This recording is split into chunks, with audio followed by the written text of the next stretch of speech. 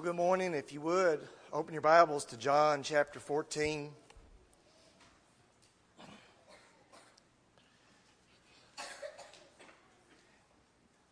It's certainly been a pleasure to preach these last several Sundays and the other times earlier this year. We've been in a time of transition.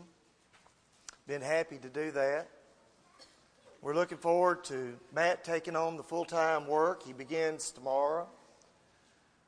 So that means that at midnight you can give him a call and give him an official welcome to being our full-time minister. His number, you know that. Just kidding. Well, let's all support him. I would say that I'm looking forward to working with him, but I can't say that because we've already been working together.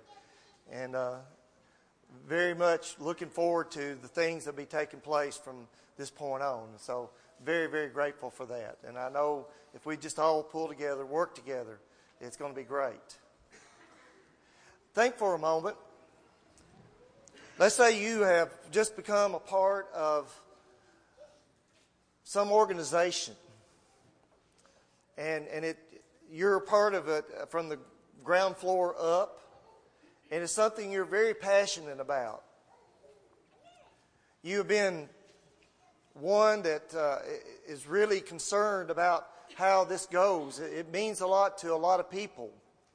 And you have a leader in this group that started all this. And this leader is very passionate. This leader is one that is very dynamic.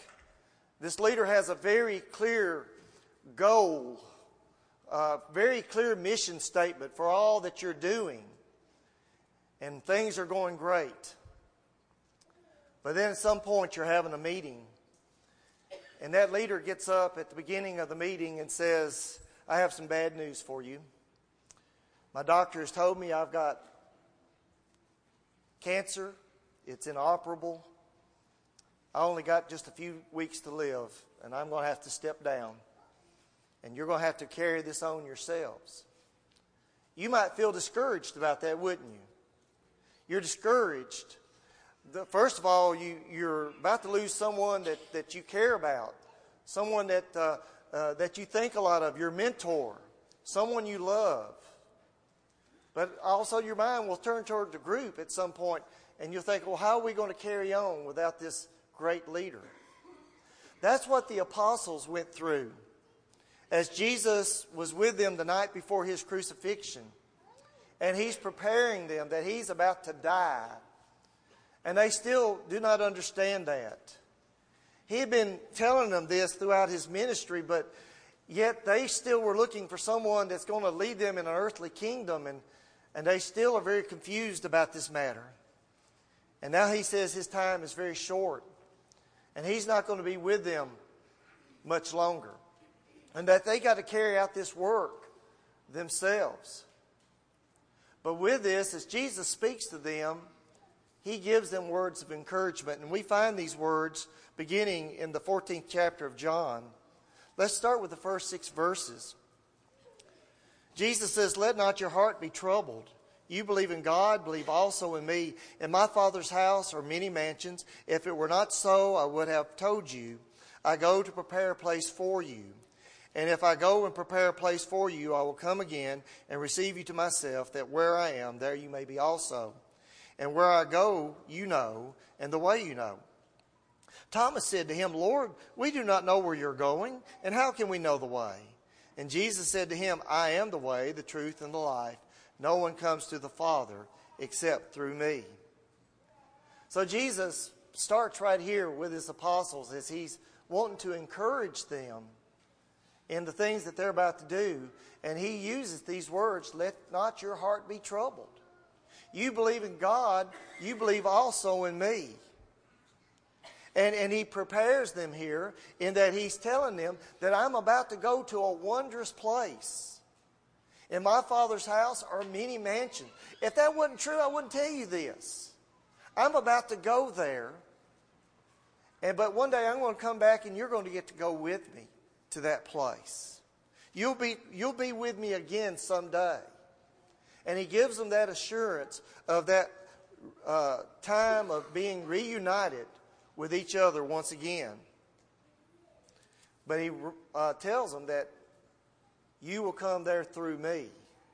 That's the only way you can get to this place. You must come through me. And he explains more about that as he continues to speak. But this message that we're going to look at this morning is a message to the apostles. It's also a message to us today. That even though Jesus has left and gone, he's left us that same mission to deal with this world, to try to bring souls to Christ. But one day we will have that opportunity to be reunited once again. He's preparing a place for us. And where he goes, he's going to come again to receive us if we come through him. He is the way, he's the truth, he's the life. No one can come to God except through him. I am encouraged by that. We look on down this chapter a little bit. And Jesus also gives us a sign of obedience. He tells us in verse 15 of John 14, if you love me, keep my commandments. Do you love Jesus? Jesus says, if you love him, keep his commandments. Follow the things. There's a little bit more here involved in this than just loving him. This is a love for him. It's a love that trusts him. It's a love that has faith in everything that he says. Jesus had taught these men many things through a period of about 3.5 years. He had given them many commandments along the way. And he says, you've got to trust me. You know that I care about you. All the things that I've told you comes out of my love for you. All the things I've told you is for your soul's salvation. And they needed to understand this. And he says, if you love me, if you have that trust, keep my commandments. Are we keeping his commandments today? We haven't been with Jesus through this 3.5 years in the flesh, but we have his word. The writers Matthew, Mark, Luke, and John give us the words of Jesus that he spoke to these men. And we can see these commandments. And we must follow these commandments also if we have that love. Notice he also gives us the promise of the Holy Spirit right here in the next 2 verses. Verse 16, he says, I will pray the Father, and he will give you another helper, that he may abide with you forever. The Spirit of truth, whom the world cannot receive, because it neither sees him nor knows him, but you know him, for he dwells with you and will be in you. Here we find that he identifies this helper that's going to come to us. He identifies the helper as the Spirit of truth, the Holy Spirit is going to come and help us deal with a very difficult world. I don't know to what extent that these apostles have a realization of what's about to happen. Jesus is about to die on the cross. Jesus had been persecuted and will be persecuted to his death, but they're going to be persecuted also. They're going to be put into prison. They're going to be threatened. They're going to be whipped and beaten. Their lives are going to be taken from them also at some point in time. And they needed a helper to be strong and to get through the things of this life, that they can keep the commandments that Jesus had given them. Not only is this Spirit called a helper, if you have the King James Version, he's called the Comforter. He's the one that gives the comfort to all that continue to do the will of God. The Holy Spirit will always be with them. But the Holy Spirit is also with us today. And we receive help and comfort also. What do I do when I need help? I need to go to this book. This is a helpful book to us. It tells us how to deal with the stresses of this life. It tells us how to get through the problems that come our way every day. But it's also a book of comfort. When we feel discouraged, when we feel that we're not accomplishing anything, when we feel like that we don't have a purpose here, we can go and we can find comfort and realize that we do have a purpose, that there is a need for us to be here. And there are things that we still have to do, that we need to do to make this a better world. We have the promise of the Holy Spirit. In John, the 15th chapter, Jesus begins telling us about the promise of the spiritual nourishment we receive. John 15, verse 1, Jesus says, I am the true vine, and my Father is the vine dresser. Every branch in me that does not bear fruit, he takes away. And every branch that bears fruit, he prunes that it may bear more fruit. You are already clean because of the word which I have spoken to you. Abide in me, and I in you, as the branch cannot bear fruit of itself unless it abides in the vine, neither can you unless you abide in me. I am the vine, and you are the branches. He who abides in me, and I in him, bears much fruit, for without me you can do nothing. If anyone does not abide in me, he is cast out as a branch and is withered, and they gather them and throw them into the fire, and they are burned. If you abide in me and my words abide in you, you will ask what you desire, and it shall be done for you. By this my Father is glorified, that you bear much fruit, so you will be my disciples. We find this matter here of Jesus being the vine and we are the branches. And I think we understand that.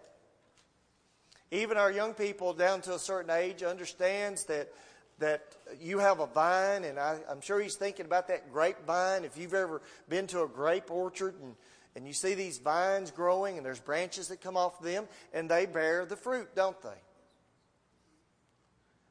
And Jesus is telling us that he is that vine and we are the branches.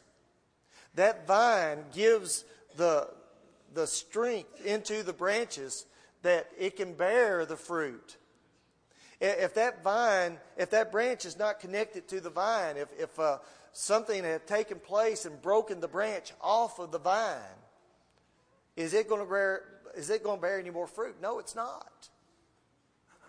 It's going to die. It's going to wither away. And the vine dresser is going to come and he's going to take those branches that have been broken off and they're going to be put into the brush pile. They're going to be burned. Sometimes you have branches that's seemingly connected to the vine, but it's not bearing any fruit.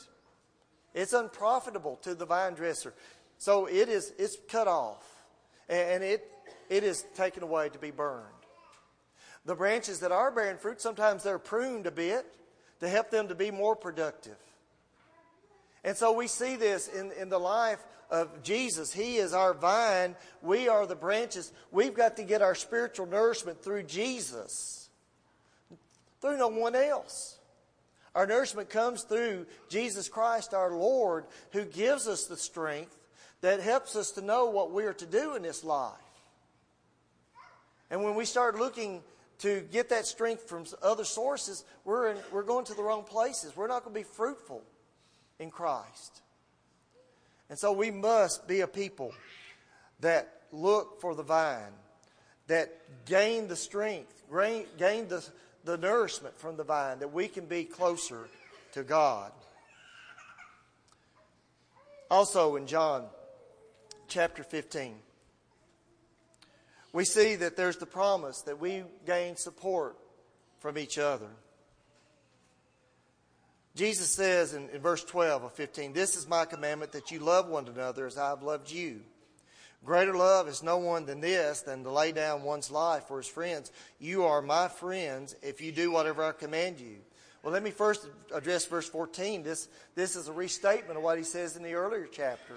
This is a sign of our obedience.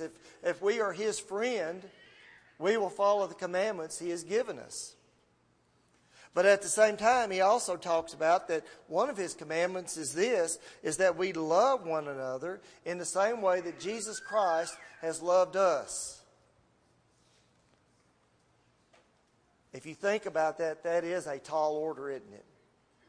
How much did Jesus love you? How much does he love you, I should say? Well, he just loves us enough that he gave his life for us. And I feel that I'm not really giving it justice anytime I say that statement, that he loved us enough to give his life for us. Do we really think back and think about how he gave his life for us? Do we truly understand that he did have a choice in the matter? And if he chose the other way, we would all be lost. Jesus loved us. Jesus cares about us enough that He not only just died on the cross for us, but He went through public humiliation. He went through public pain as they mocked Him. They scourged Him. They slapped Him. They spat upon Him. And He went from one trial to another. It was one of those cases where the different government officials, they were trying to pass the buck. And they kept passing the buck, which was Jesus, back and forth to each other. To finally where it got to the point Jesus would be crucified on the cross. And He shed His blood that you and I would have the hope of eternal life. That's how much He loved us. That's what He did for us. You know, as I read and study the Bible, the hardest passages for me to read are the gospel accounts of Jesus suffering on the cross. It's hard to read. It's a hard message to preach. Because when I preach it and when I read it, it makes me hurt. I can't stand to think of the thought of someone going through that much torture and that much pain. But yet Jesus did that for us. He loved us. Now we'll go back to our scripture, and it says, this is the commandment. You love one another as I've loved you.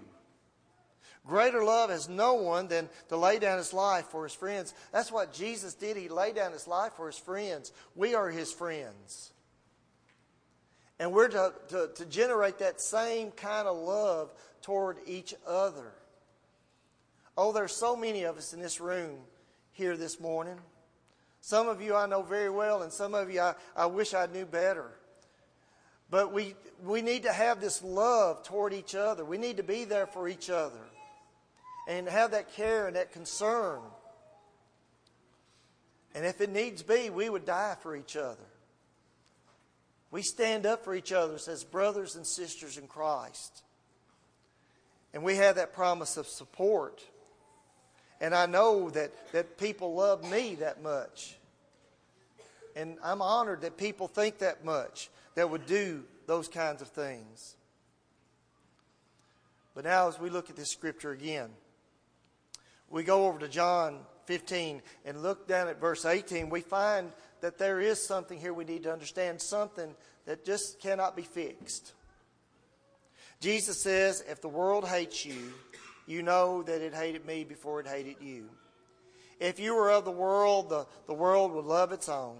Yet because you're not of the world, but I chose you out of the world, therefore the world hates you. Remember the word that I said to you, a servant is not greater than his master. If they persecuted me, they will also persecute you. And if they kept my word, they will keep yours also. But all these things they will do to you for my name's sake, because they do not know him who sent me. If I had not come and spoken to them, they would have no sin, but now they have no excuse for their sin. He who hates me hates my Father also. If I had not done among them the works which no one else did, they would have no sin, but now they have not seen and also hated both me and my Father. But this happened that the word might be fulfilled, which is written in their law, they hated me without a cause. But when the Helper comes, whom I send to you from the Father, the Spirit of truth, who proceeds from the Father, he will testify of me. And you also will bear witness, because you have been with me from the beginning. Jesus tells us in this little passage something they already knew. That there were people that hated him. The world hated him. The Pharisees, the chief priests, the scribes hated him. They did not like the things that Jesus was doing. They called him a blasphemer. And under the Old Testament law, if you go about and you're claiming to be something that you're not, you're claiming to be a holy man of God, you're claiming to be God. You're blaspheming God.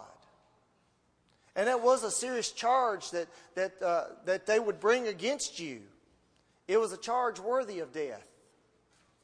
Jesus tells us in this passage, he says that if I had not come and spoke to them and shown them that I am the Christ, that I am the Messiah through the prophecies, if I had not been able to do that, then they'd have every right to hate me. They'd have every right to call me a blasphemer. He said again that if I had not come and performed these miracles and spoken these words of wisdom to you, they would have every right to hate me. But the prophecy is true. They hated me without a cause. Because Jesus was able to do all the things that the prophets said. And he brought the wisdom of God. And everything that he did was perfect and right in the eyes of God. And according to the Scriptures. Excuse me. But he says in all this, he says, but if the world hates you, you need to understand something. The world hates you because the world hates Jesus. I don't like to be hated. I don't think you want to be hated. We want everybody to love us. We love friendships. We love acceptance. And as Christians, we will have love and acceptance. We have love and acceptance from each other. And there will be people out in the world that will love and accept us also. But we're going to find people that are going to hate us. And Jesus says you need to remember they only hate you because they hate Him. He says in verse 21, actually verse 20, that a servant is not greater than his master. You see, Jesus is the master. And if somebody hates the master, they're going to hate the master's family. They're going to hate the master's servants. Are we serving the master? Jesus is telling us if there's people out there not hating us, it may be we're not serving the master. But these apostles were. And we, today, as we serve Him and we do His will, we're going to find opposition. And we're going to find those that oppose us. We're going to find those that hate us. We're going to find those that may even try to do us harm. We've got to stay strong. But he tells us once again in verse 26. He says, but when the Helper comes, whom I will send to you from the Father, the Spirit of truth, who proceeds from the Father, He will testify of me. Jesus is reminding them once again of the Helper or the Comforter.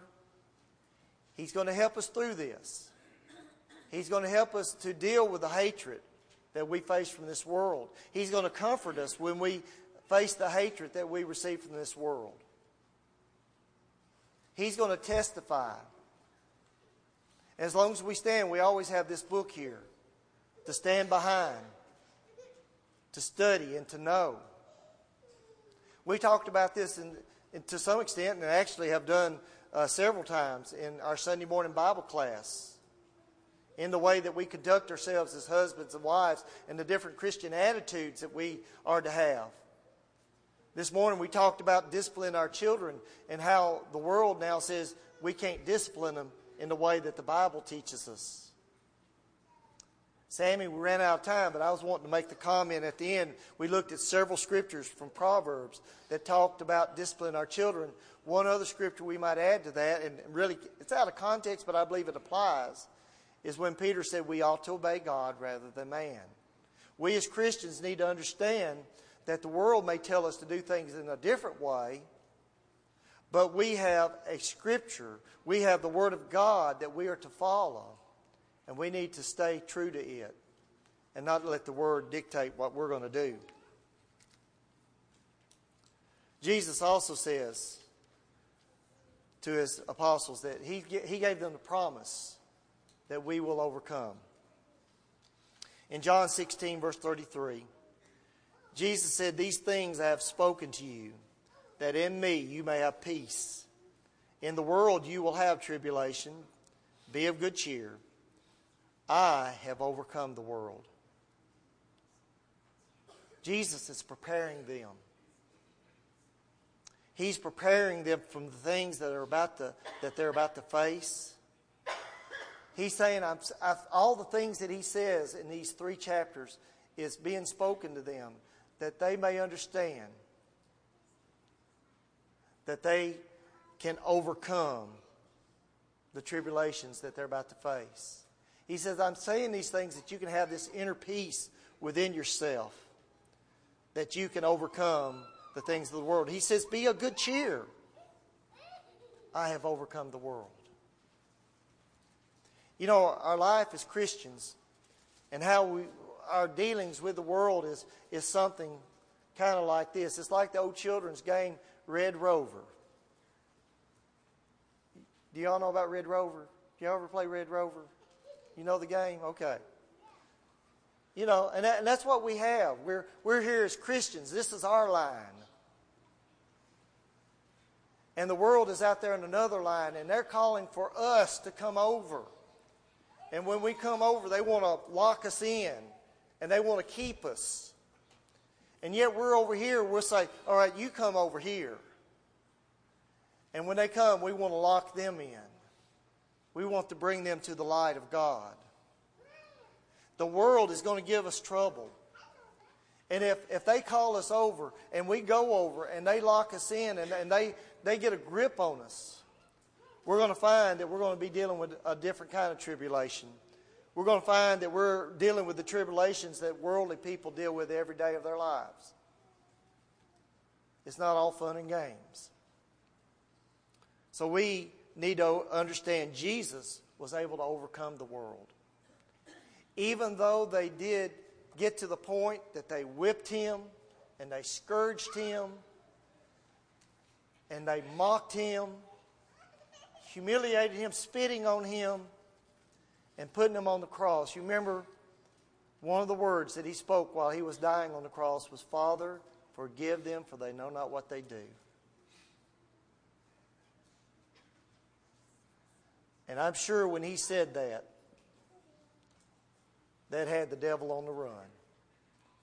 Maybe the devil thought, right here, he's going to say something, he's going to break, he's going to come down off that cross, he can do it.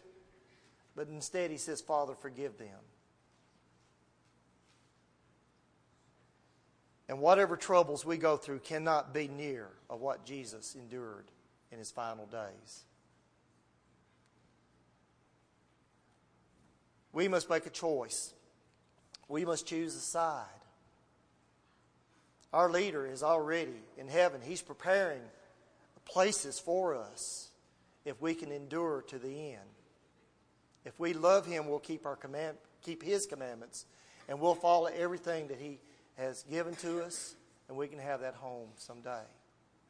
Would you like to be a part of that kingdom? If you'd like to be a part of that kingdom, I want to encourage you this morning to do what's right. You believe that Jesus is God's Son. You believe the message that was brought to you this morning. You're ready to repent of your sins. You want to live for Jesus. You want to follow his commandments. All that's left is you need to confess that Jesus is God's Son. Be buried with him in baptism for the remission of your sins.